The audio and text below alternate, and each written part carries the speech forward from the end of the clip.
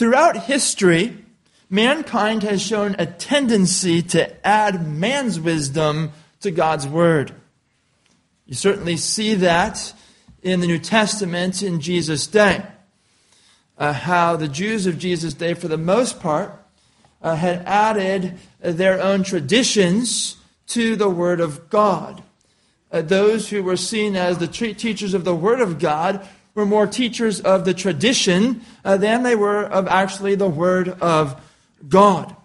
And Jesus confronts the teachers of his day on that very thing, that they were treating as God's Word the very traditions of man.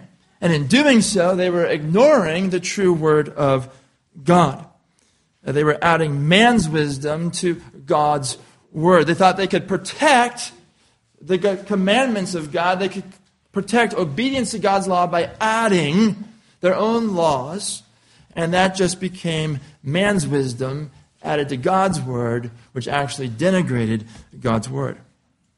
If you look in church history, you see this very thing with the Roman Catholic Church of adding man's wisdom to God's Word. That's why there was a Protestant Reformation.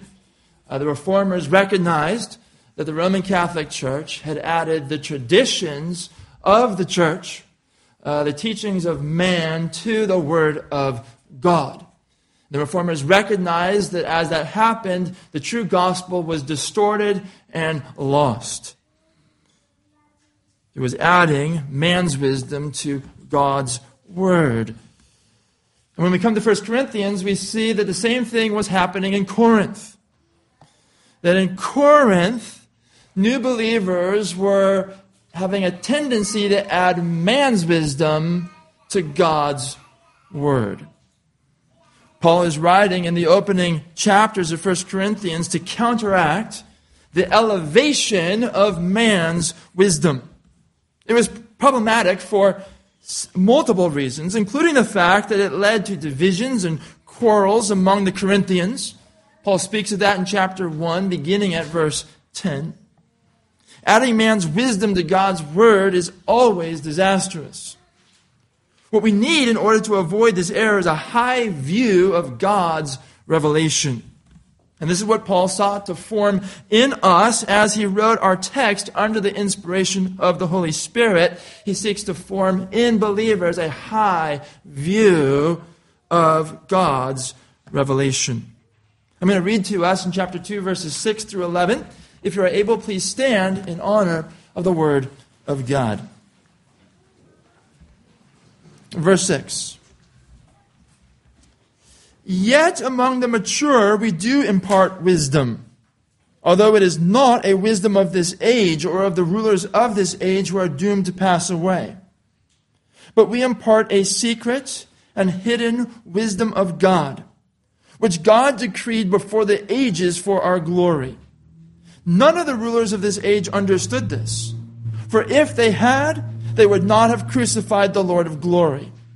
But as it is written, what no eye has seen, nor ear heard, nor the heart of man imagined, what God has prepared for those who love him. These things God has revealed to us through the Spirit. For the Spirit searches everything, even the depths of God. For who knows a person's thoughts except the spirit of that person which is in him? So also, no one comprehends the thoughts of God except the Spirit of God. This is God's holy word. Please be seated. Paul is writing to people who all their lives have elevated the world's wisdom. Corinth had their philosophers, and they delighted in their philosophers. All their lives, the Corinthians have elevated the world's wisdom. And Paul is very concerned about the place that these Corinthian believers continue to give to the wisdom of man now that they are Christians. And this is why, ever since chapter 1, verse 17, Paul has been contrasting the gospel with the wisdom of the world. Paul has been explaining why the two are not to be mixed. The wisdom of man, or you could say the wisdom of the world, and the wisdom of God. Look back to chapter 1, verse 17.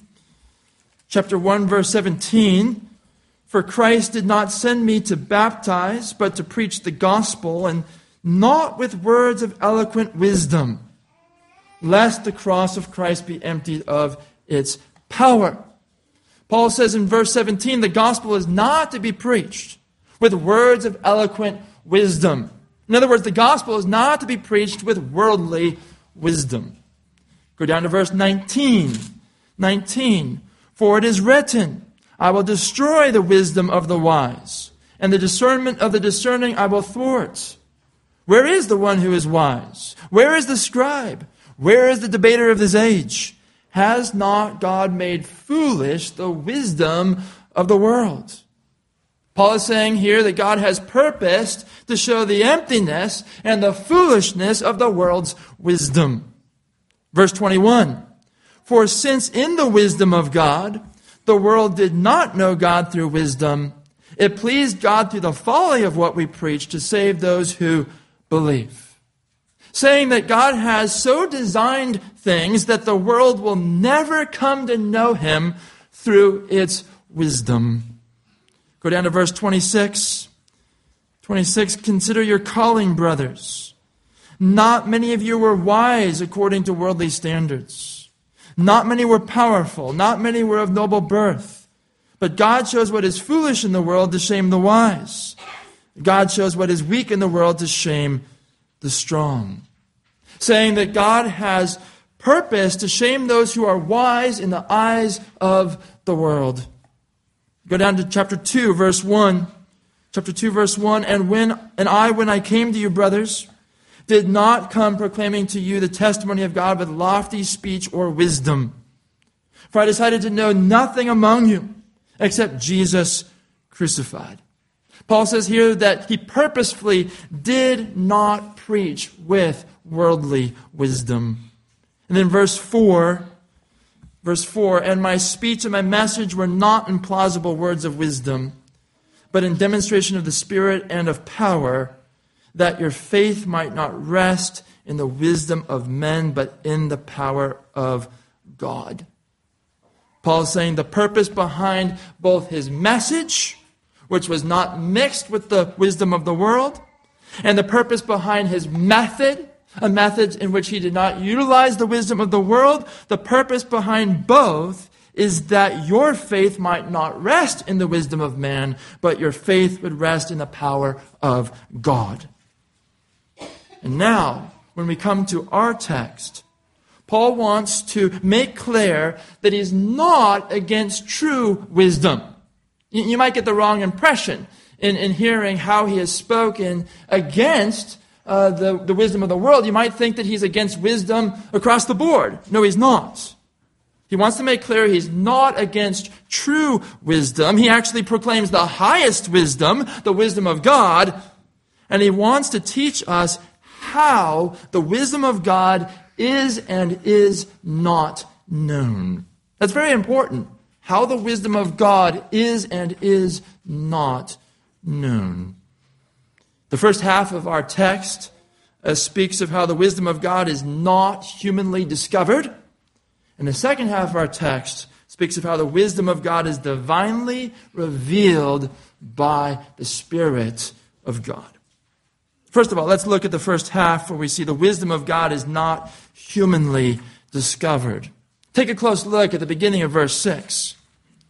Yet among the mature we do impart wisdom. Now here, the mature stand in contrast to the people that are mentioned in chapter 1, verse 18, who are perishing. Those who are perishing reject the word of the cross as folly. Yet now Paul says in verse 6 that he and the other apostles impart wisdom to the mature. Here the mature is those who have a perfect standing with God. The mature are the saints. The mature are true believers. The verb form of this word that's translated mature is similarly used of all believers in Hebrews chapter 10, verse 14, which says, for by a single offering Christ has perfected for all time those who are being sanctified. Christ has perfected all who are being sanctified. He has perfected our position before God, our standing with God through the work at the cross. And that's the sense in which a very closely related word, mature, is used here in verse 6. Yet among the mature. He's not talking about one class of Christians. He's referring to all Christians as the mature, in contrast to those who are perishing and who see the gospel as foolishness. Paul says in our text in verse 6, yet among the mature we do impart wisdom. Although it is not a wisdom of this age or of the rulers of this age who are doomed to pass away. He makes very clear that the wisdom that he imparts is not wisdom of this present world. It's not the wisdom of the rulers of this present world. The rulers of this world are those whom the world exalts, those whom the world follows. Paul says the rulers of this age are doomed to pass away.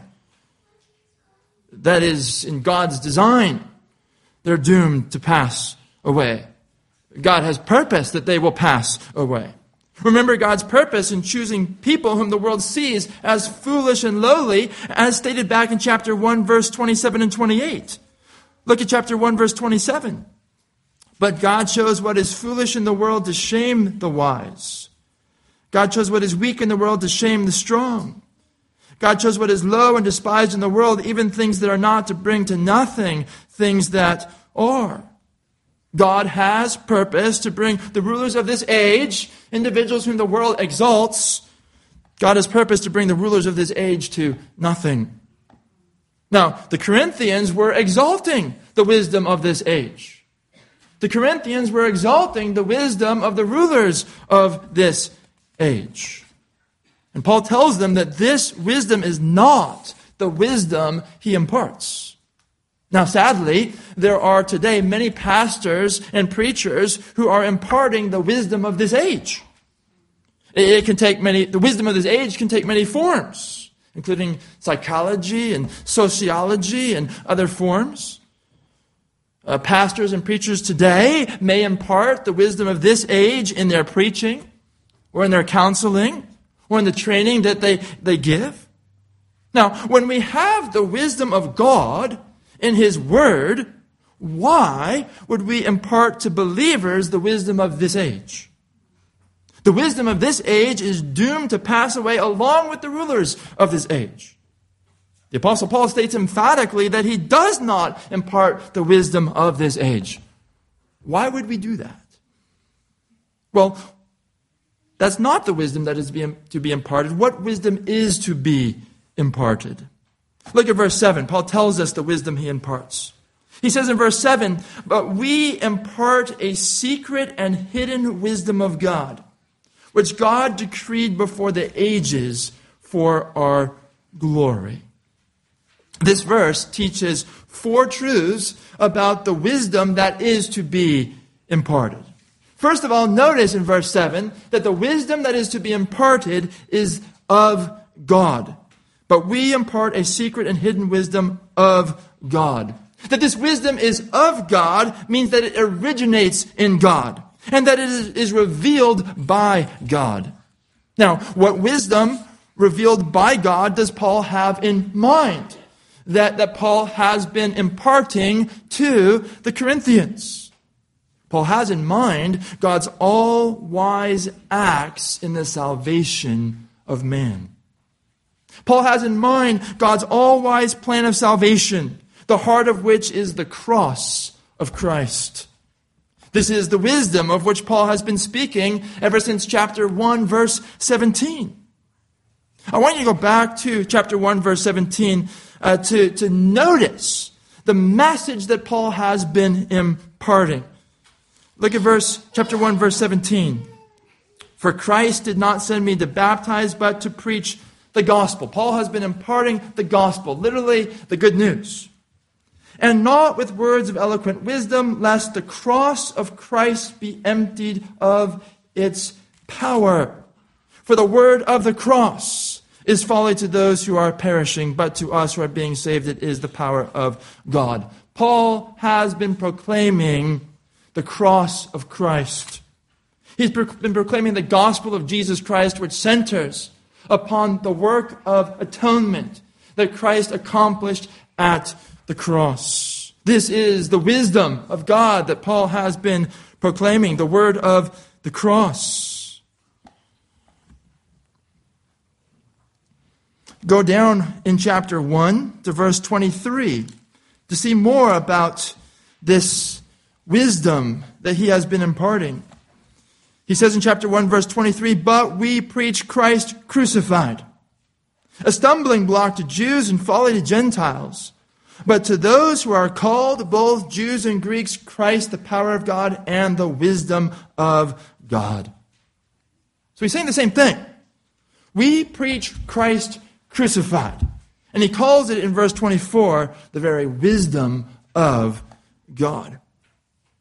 Those who are called by God's grace rightly recognize the message of Christ to be the wisdom of God.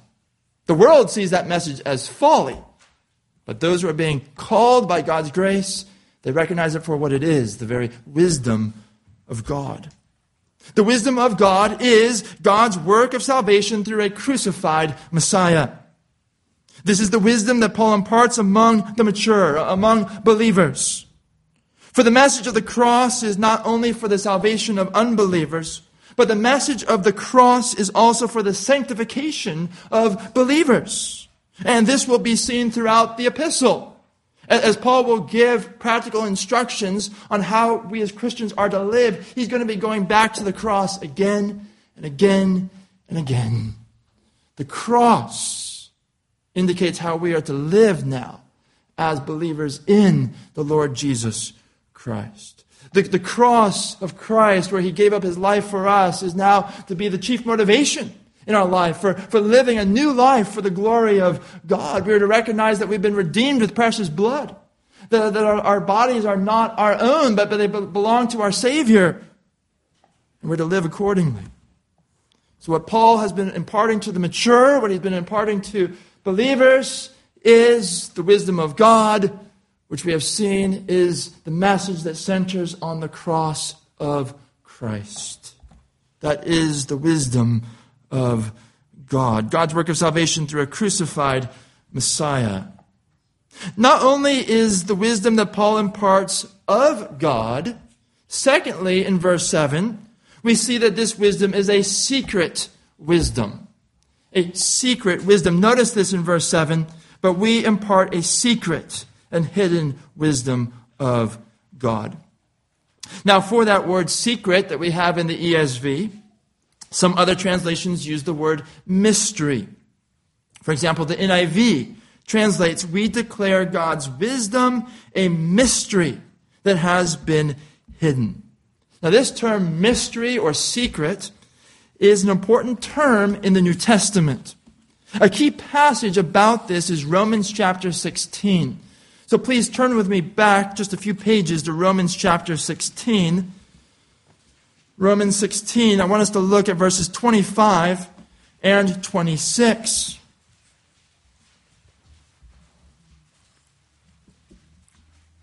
Romans 16, verse 25. "Now to him who is able to strengthen you according to my gospel and the preaching of Jesus Christ, according to the revelation of the mystery." There's this term that we want to understand. This word mystery, same word secret, that is used in our text. "Now to him who is able to strengthen you according to my gospel and the preaching of Jesus Christ, according to the revelation of the mystery that was kept secret for long ages, but has now been disclosed, and through the prophetic writings has been made known to all nations, according to the command of the eternal God, to bring about the obedience of faith." Now, notice in these two verses what the apostle says about the mystery. He says that the mystery was kept secret for long ages. God kept it secret for long ages. But, he says, the mystery has now been revealed in God's Word. And he indicates that this mystery that has now been revealed is the gospel of Jesus Christ. And this is what Paul has in mind in our text in 1 Corinthians 2:7, when he says, the wisdom to be imparted is a secret wisdom. Though God foretold it in the Old Testament, he did not clearly reveal it until the coming of Christ and the sending of the Holy Spirit. Before the coming of Christ, no one could discover this wisdom of God using human reason. It was a secret. Corinth exalted human reason, and their philosophers tried to attain knowledge of divine matters through human reason. But as a secret wisdom, God's wisdom cannot be known this way. Similar to this truth, that the wisdom to be imparted is a secret wisdom, is the third truth. The third truth in verse 7 is that this wisdom is a hidden wisdom. Notice this in chapter 2, verse 7. But we impart a secret and hidden wisdom of God. This word hidden means that this wisdom can only be known by divine revelation. It cannot be discovered in any other way. I want you to look back to what Jesus said in Luke chapter 10 about truth being hidden and revealed. Luke chapter 10, verse 21. Luke chapter 10, verse 21, where Jesus speaks about divine truth being hidden and revealed. Look at verse 21. In that same hour, he, that is Jesus Christ, rejoiced in the Holy Spirit and said, I thank you, Father, Lord of heaven and earth, that you have hidden these things from the wise and understanding and revealed them to little children. Yes, Father, for such was your gracious will. All things have been handed over to me by my Father, and no one knows who the Son is except the Father, or who the Father is except the Son, and anyone to whom the Son chooses to reveal him. So notice in verse 21 that Jesus speaks of how the Father has hidden spiritual truth from the wise and the understanding, and he has revealed that spiritual truth to little children. And then in verse 22, how he says that no one knows who the Father is except the Son, and anyone to whom the Son chooses to reveal him. You cannot find God using your reason. You cannot find God using your powers of observation. God is only truly known by divine revelation. Now keep that in mind as you come back to our text, 1 Corinthians 2:7. Paul says, but we impart a secret and hidden wisdom of God. As a hidden wisdom of God, it can only be known by divine revelation, not by human means. Finally, the fourth truth about this wisdom that is to be imparted is that this wisdom is a wisdom that God decreed before the ages for our glory. Notice that in chapter 2, verse 7. But we impart a secret and hidden wisdom of God, which God decreed before the ages for our glory.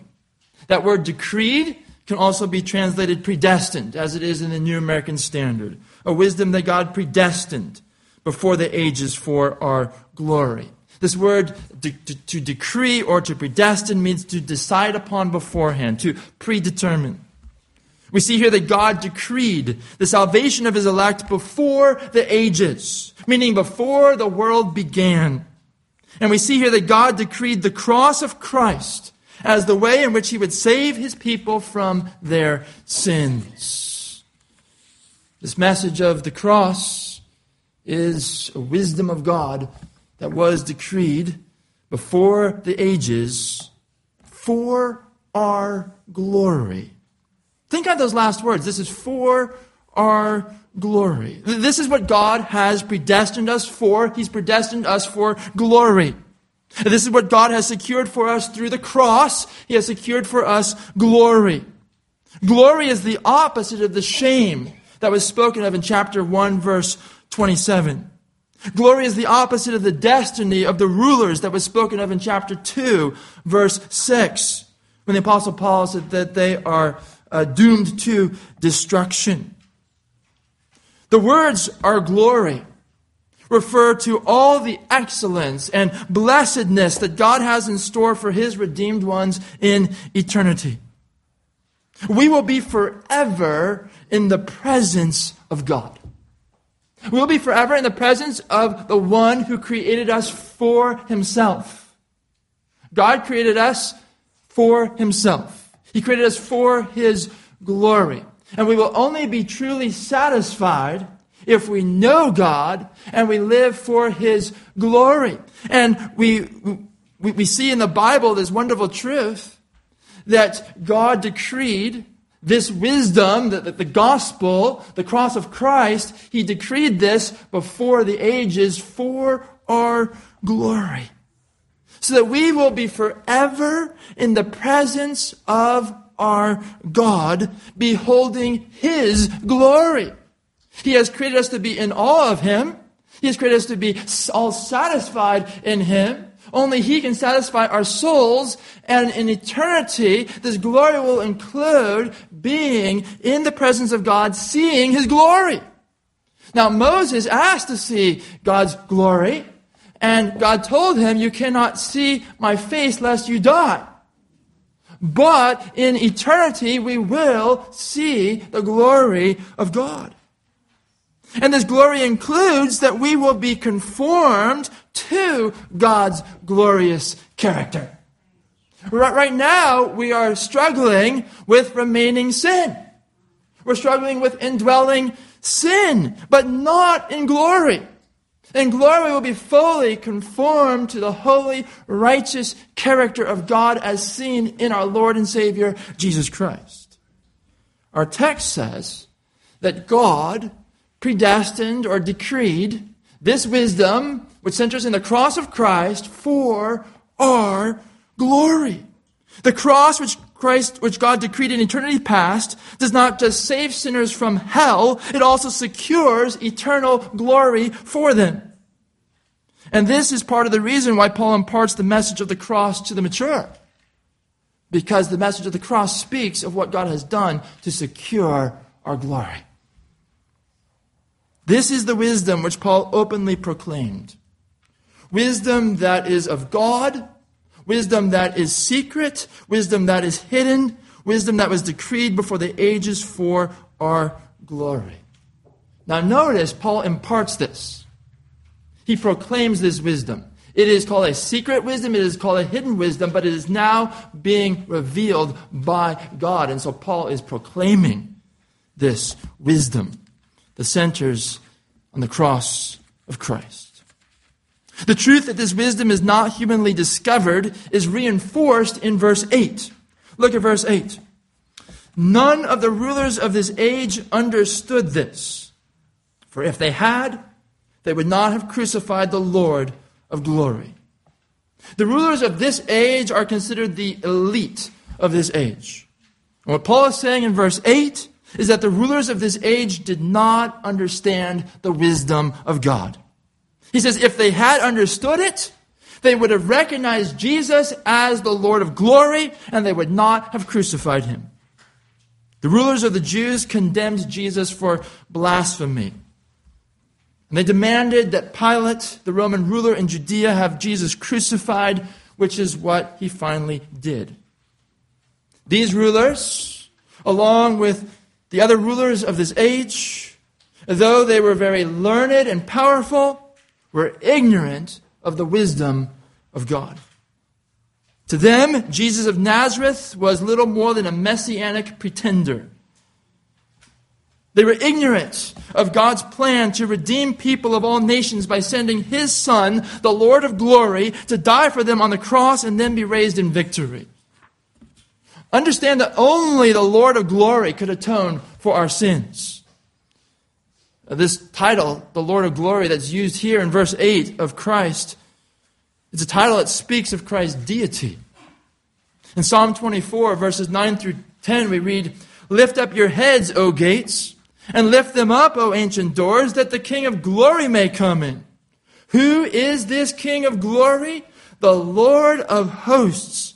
He is the King of glory."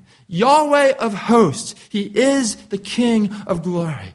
This very title for God is ascribed to Jesus of Nazareth here in chapter 2, verse 8. If they had known this wisdom, they would not have crucified the Lord of glory. Only the Lord of glory could atone for our sins. As the Lord of glory, Jesus is the Lord of lords. As the Lord of glory, Jesus is the sovereign ruler over all. As the Lord of glory, Jesus is the one to whom all owe the highest allegiance.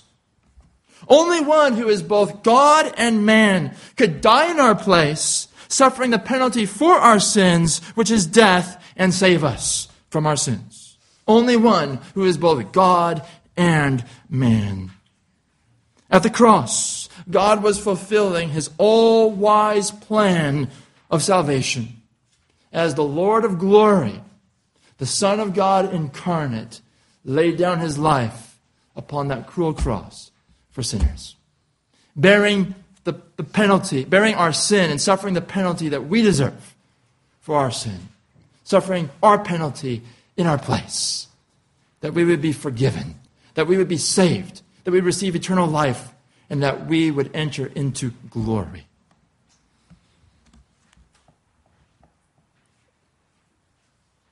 At the cross, God was fulfilling his all-wise plan of salvation.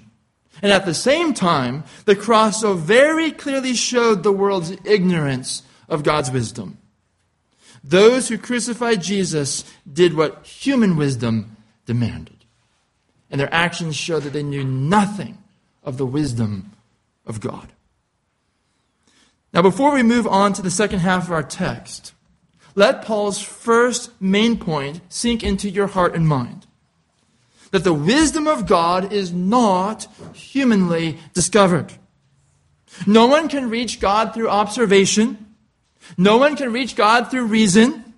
No one can reach God through human means. No one can figure out the way of salvation. Let that sink into your heart and mind.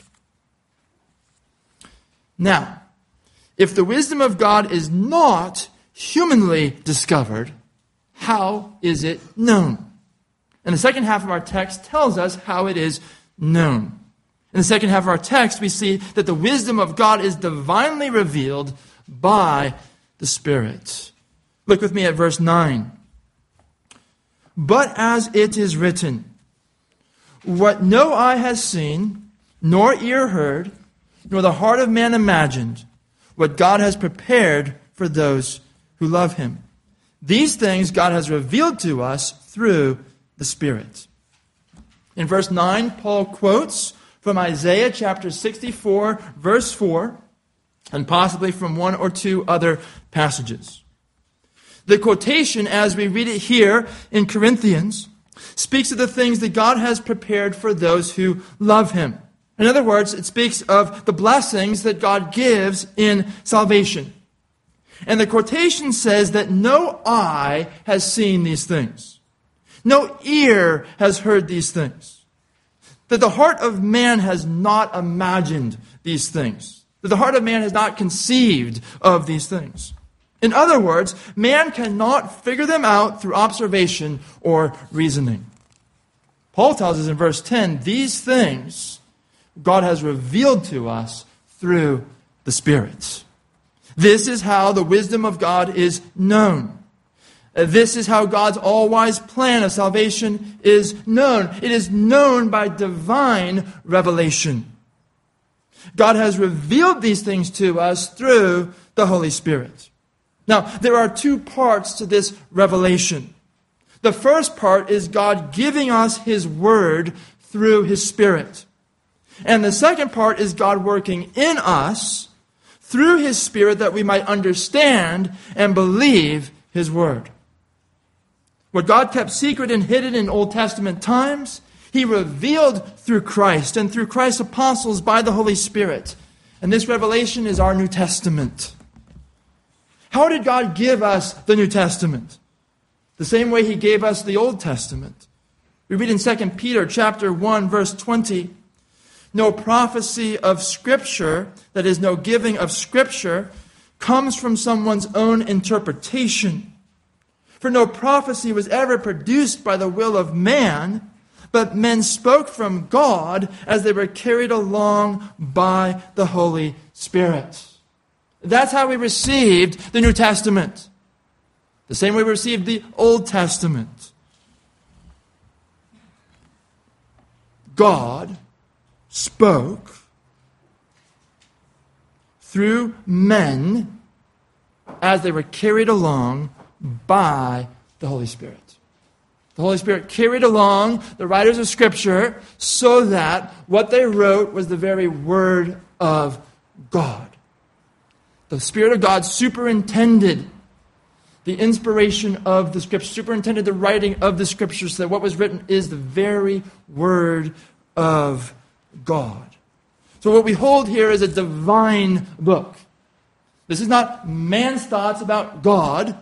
This is God's Word to man, given by God through the Holy Spirit. Having given us His Word through the Spirit, God then works through the Spirit in our hearts that we might understand and believe His Word. In Matthew chapter 16, verse 15, Jesus said to His disciples, "But who do you say that I am?" Simon Peter replied, "You are the Christ, the Son of the living God." And Jesus answered him, "Blessed are you, Simon Bar-Jonah, for flesh and blood has not revealed this to you, but my Father who is in heaven." Jesus says to Peter that you understand and believe this truth of who I am, that I am the Christ, the Son of the living God, because the Father has revealed it to you. God had revealed this truth through Christ's teaching and Christ's signs that Jesus is the Christ, the Son of the living God. And then God worked in Peter's heart that he might understand and believe that revelation that had come through the miraculous signs and through the teaching of Jesus. This work of the Holy Spirit is a work of enlightening our minds. Ephesians chapter 4, verse 18 teaches that before being saved, we were darkened in our understanding. You see, sin did not just affect our actions and our words, but sin affected the inner person. It affected our mind. It affected our heart. And so before we were saved, we were darkened in our understanding. Because of the hold of sin upon our mind, we were not able to understand spiritual truths. We were not able to understand rightly the truths of God. But the Holy Spirit does a work within the heart to enlighten the mind that we might be able to understand the very Word of God. And Paul has all of this in mind in our text. In verse 10, when he says, "These things God has revealed to us through the Spirit." Through the Spirit, God has given us His Word, and through the Spirit, He has given us understanding of the Word. He has brought us to believe the Word, having understood it. The Old Testament prophecies of the New Covenant promised the Holy Spirit. Joel chapter 2, verse 28, "And it shall come to pass afterward that I will pour out my Spirit on all flesh." Ezekiel 36, 27, "And I will put my Spirit within you." And Jesus likewise promised the Holy Spirit. In John 14, verse 16, Jesus said, "And I will ask the Father, and He will give you another helper to be with you forever, even the Spirit of truth, whom the world cannot receive, because it neither sees Him nor knows Him. You know Him, for He dwells with you and will be in you." And then in chapter 16, verse 12, "I still have many things to say to you, but you cannot bear them now. When the Spirit of truth comes, He will guide you into all the truth, for He will not speak on His own authority, but whatever He hears, He will speak, and He will declare to you the things that are to come. He will glorify me, for He will take what is mine and declare it to you." Paul has that in mind here in our text when he says, these things God has revealed to us through the Spirit. The Spirit whom Jesus called the Spirit of truth. The Holy Spirit, the third person of the triune God. What man cannot discover, God has revealed. A man cannot come to know God on his own, but God has come to man. So knowing the way to God is not a matter of using our intelligence to figure it out, but it's a matter of humbly believing the revelation that God has given as we are aided by the Holy Spirit. Paul goes on in our text in verse 10, having said these things God has revealed to us through the Spirit, he says, for the Spirit searches everything, even the depths of God. Paul is pointing out that the Spirit of God is fully competent to be the one through whom the Father reveals the wisdom that for ages had been hidden in God. The Spirit is fully competent, for he searches everything. That the Spirit searches everything does not mean that the Spirit searches in order to obtain information. Rather, it means the Spirit penetrates all things, accurately and thoroughly knowing all things. When the Spirit of God searches your heart and my heart, he's not doing so in order to find out something he doesn't already know. He's penetrating our hearts. His searching our hearts and our minds speaks of him accurately and thoroughly knowing all things. We're told here that the Spirit searches everything, even the depths of God. The inmost recesses, as it were, of God's being, perfections, and purposes. Just as the title for Christ in verse 8, the Lord of glory, spoke of his deity, so the description here of the Holy Spirit's knowledge speaks of his deity. That he searches everything, even the depths of God. No one who is less than God could ever do this. It's speaking of omniscience. It's ascribing omniscience to the Holy Spirit, including omniscience of the very depths of God. This does reflect the deity of the Holy Spirit. Understand that salvation is the work of all three persons of the Trinity. Verse 7 spoke of the Father having decreed the plan of salvation before the beginning of history. Verse 8 spoke of the Son being crucified, making atonement for our sins. And now verse 10 speaks of the Spirit revealing the gospel to us, that we might receive the blessings of salvation through faith. Paul goes on in verse 11, for who knows a person's thoughts except the spirit of that person which is in him? So also no one comprehends the thoughts of God except the Spirit of God. Paul here in this verse gives an analogy to help us to understand the Spirit's perfect knowledge. A human being is composed of a body and a spirit. Our spirit is also called in the Bible our soul. Paul asks rhetorically, who knows a person's thoughts except the spirit of that person?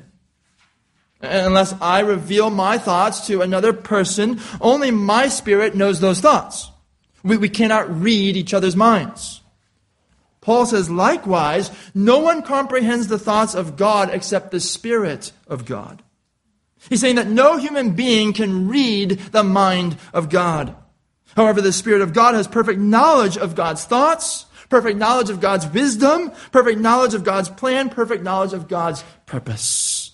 And so certainly, God the Father can reveal his wisdom through his Spirit to us. Now, Paul says all of this to reinforce what he said in verse 10. These things God has revealed to us through the Spirit. The things of salvation, the things of God's great acts to save sinners and bring them to glory. These things God has revealed to us through the Spirit. God's wisdom is not humanly discovered. but divinely revealed by the Holy Spirit.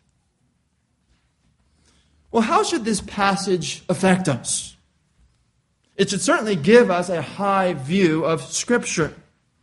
Where do we find the revelation God has given through the Spirit? We find it in the Scriptures and the Scriptures alone. It is very important that you understand that the Scriptures are not man's thoughts about God, but the Scriptures are God's word to man. As we read in 2 Timothy 3:16, all Scripture is breathed out by God and profitable for teaching, reproving, correcting, and training in righteousness, that the man of God may be thoroughly equipped for every good work. All Scripture is breathed out by God. All Scripture is the very word of God. Consequently, to get to know God better, we must turn to the Scriptures. When I was a student at Biola University 25 years ago, one of their Bible conference speakers, John Eldridge, was talking about how he and his wife get to know God better. And he said that one of them, I don't remember which one of them, he said one of them gets to know God better by watching movies. Now, he wasn't talking about movies that teach the Bible. He was just talking about secular movies. That they'd look for biblical themes like redemption in secular movies. And as they find these biblical themes, they're getting to know God better. How contrary this is to the teaching in our passage. Which speaks of how we cannot know God through human wisdom. That the wisdom of God is only known by God's revelation of that wisdom. Last month, someone who is not part of our church told me that we put too much emphasis on the Bible and not enough emphasis on the relationship that God wants to have with us. What were they doing? They were making a false dichotomy between reading the Bible and having a relationship with God, as if those were opposites. Understand that the only way to have a relationship with God is through hearing and believing God's Word. We can't know Him apart from His Word. And so the only way to have a relationship with Him is through hearing and believing God's Word. It's by hearing and believing the gospel that we are saved. And if we're not saved, we certainly cannot know God, or we certainly do not have a relationship. We don't have a relationship until we're saved. How do we enter into a relationship with God? It's hearing the gospel, believing the gospel, being saved by God's grace, being reconciled to God through the finished work of Christ. As we receive the blessing of salvation through faith in Christ, faith in the gospel. There is no relationship with God apart from reading God's Word. How are we sanctified in the Christian life? Jesus prayed, sanctify them in the truth. What is truth? He says, your Word is truth. If we're going to be sanctified, if we're going to grow in relationship with God, we have to feed upon the Word of God. We have to feed upon the truth. We're sanctified by the truth. Jesus said, man does not live by bread alone, but by every word that comes from the mouth of God. This is our spiritual food. We will be famished spiritually if we're not reading the Word of God. So it's a false dichotomy to say we put too much emphasis on the Bible and not enough emphasis on the relationship God wants to have with us. They come together. You have to study the Bible to have a relationship and be growing in relationship with God. If this morning you are not a Christian through faith in Christ, then let the passage that we have studied show you the vanity of seeking a right standing with God or a relationship with Him apart from reading and believing the Bible. Let the passage that we have studied this morning move you to seek to understand the gospel of Christ.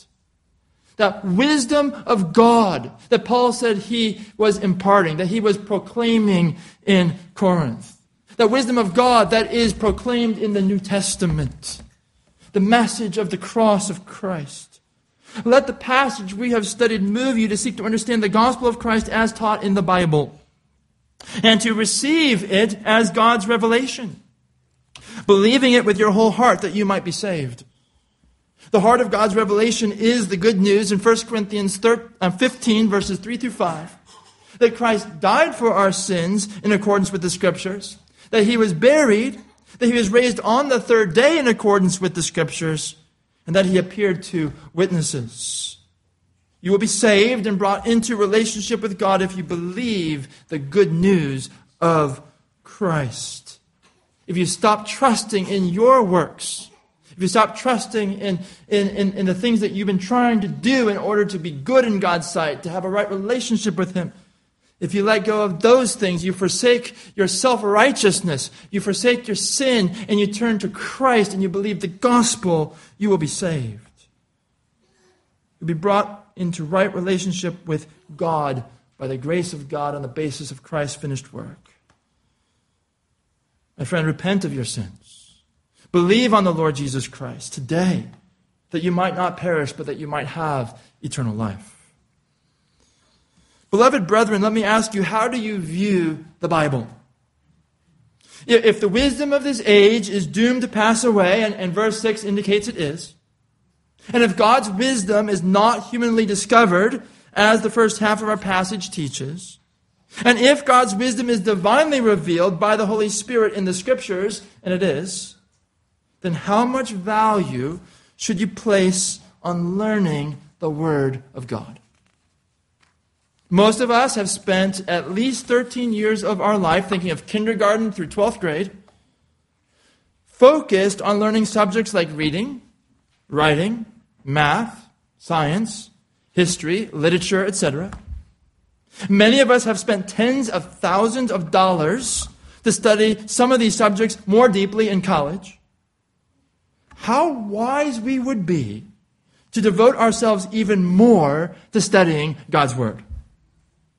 Parents, God's Word should be the primary subject that your children study. Now, they do need to study reading and writing and arithmetic and so forth, but not as the primary subjects. The primary subject that your children should study is the Word of God. God's revelation to us. God's wisdom. Each of us should be reading the Bible every day. We need to know God's wisdom. He has revealed it to us in a book. We need to know God's wisdom. We need to know what God has revealed to us. So let me ask you, have you read the entire Bible? If you just started reading the Bible recently, I wouldn't expect you to already have read the whole Bible. But if you've been a Christian for 2 years, 3 years, or more, this is what I want to ask you. Have you read the entire Bible? We ought to read the entire Bible pretty early on in our walk with Christ. And then, if you have read the entire Bible, how long has it been since you read the entire Bible? Well, maybe you read the entire Bible 30 years ago. Well, reading the whole Bible 30 years ago is not going to be sufficient for your growth now.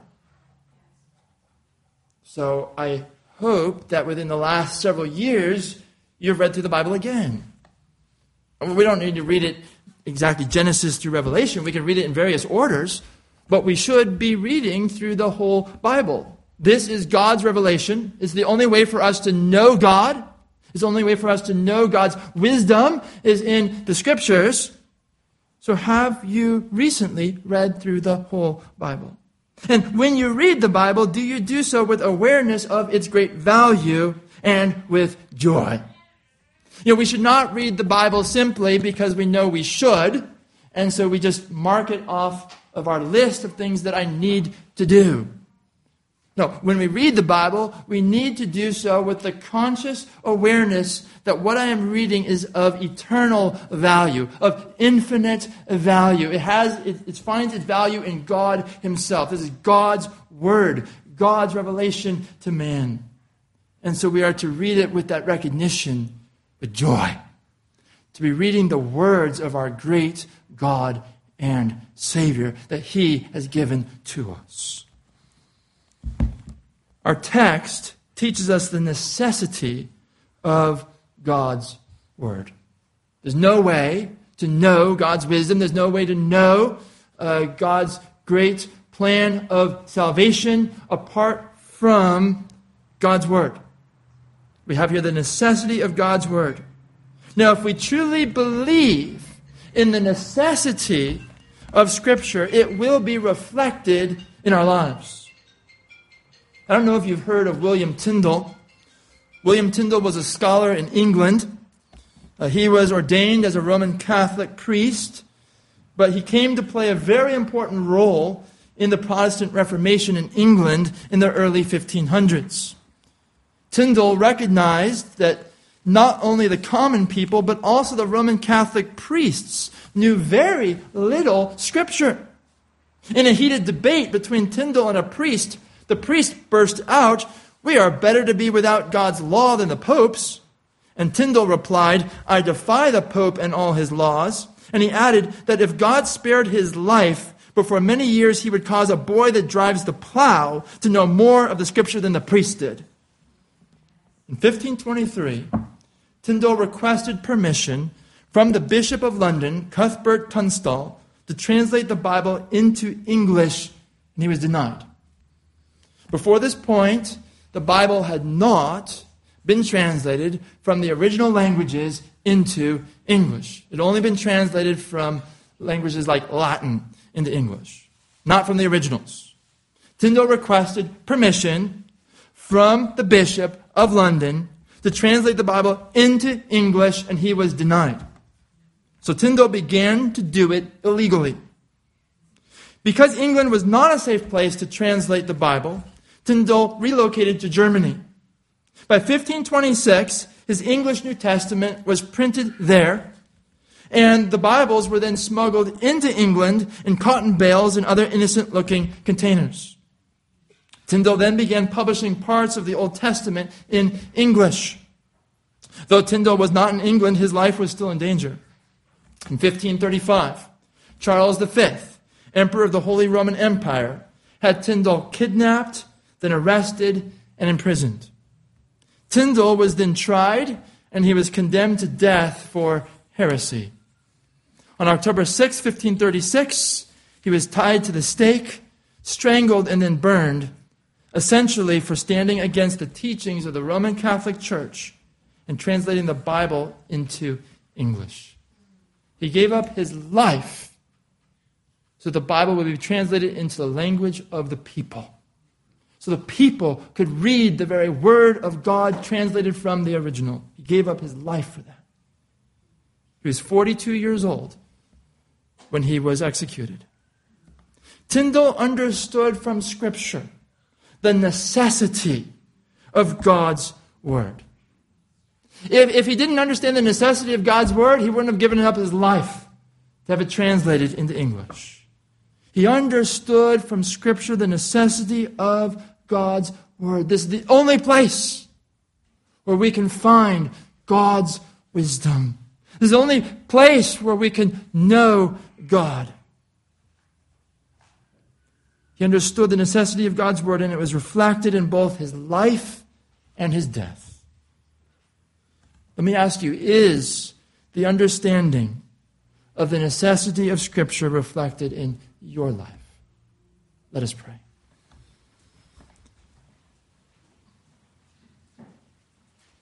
Heavenly Father, we thank you that you did not leave us to grope in spiritual darkness, trying to reach out to find the truth. But we thank you that you have revealed the gospel of your Son. You have revealed the way of salvation that you decreed before the ages. We thank you that in the New Testament you have revealed what was kept secret and hidden in the Old Testament days. We thank you, Father, that you have brought this gospel to us. And we thank you that you've worked by your Spirit to enlighten our minds that we might understand and believe the word of Christ and be saved. O Lord, may you teach us to have a high view of the Scriptures. Lord, may you impress deeply upon our hearts the necessity of Scripture for knowing you, for knowing your will, for knowing your wisdom, for knowing your salvation. And we pray, Father, that that would be reflected in our lives as we both read your word and study it and meditate upon it, that we might be sanctified by it. And as we take your word and we proclaim it to lost people. Oh Lord, we pray that you would, by your Spirit, work in the hearts of many who will hear the gospel from our lips or read the gospel that we hand to them. We pray, Father, that you would call many to yourself. That by your Spirit, Lord, that you would enlighten the minds of the unbelieving, that they might understand and believe the gospel of Christ and be saved and have eternal life. Oh Lord, be glorified in how you use this passage that we have studied in our lives today, tomorrow, this next week, and for the rest of our lives. We pray in Jesus' name. Amen.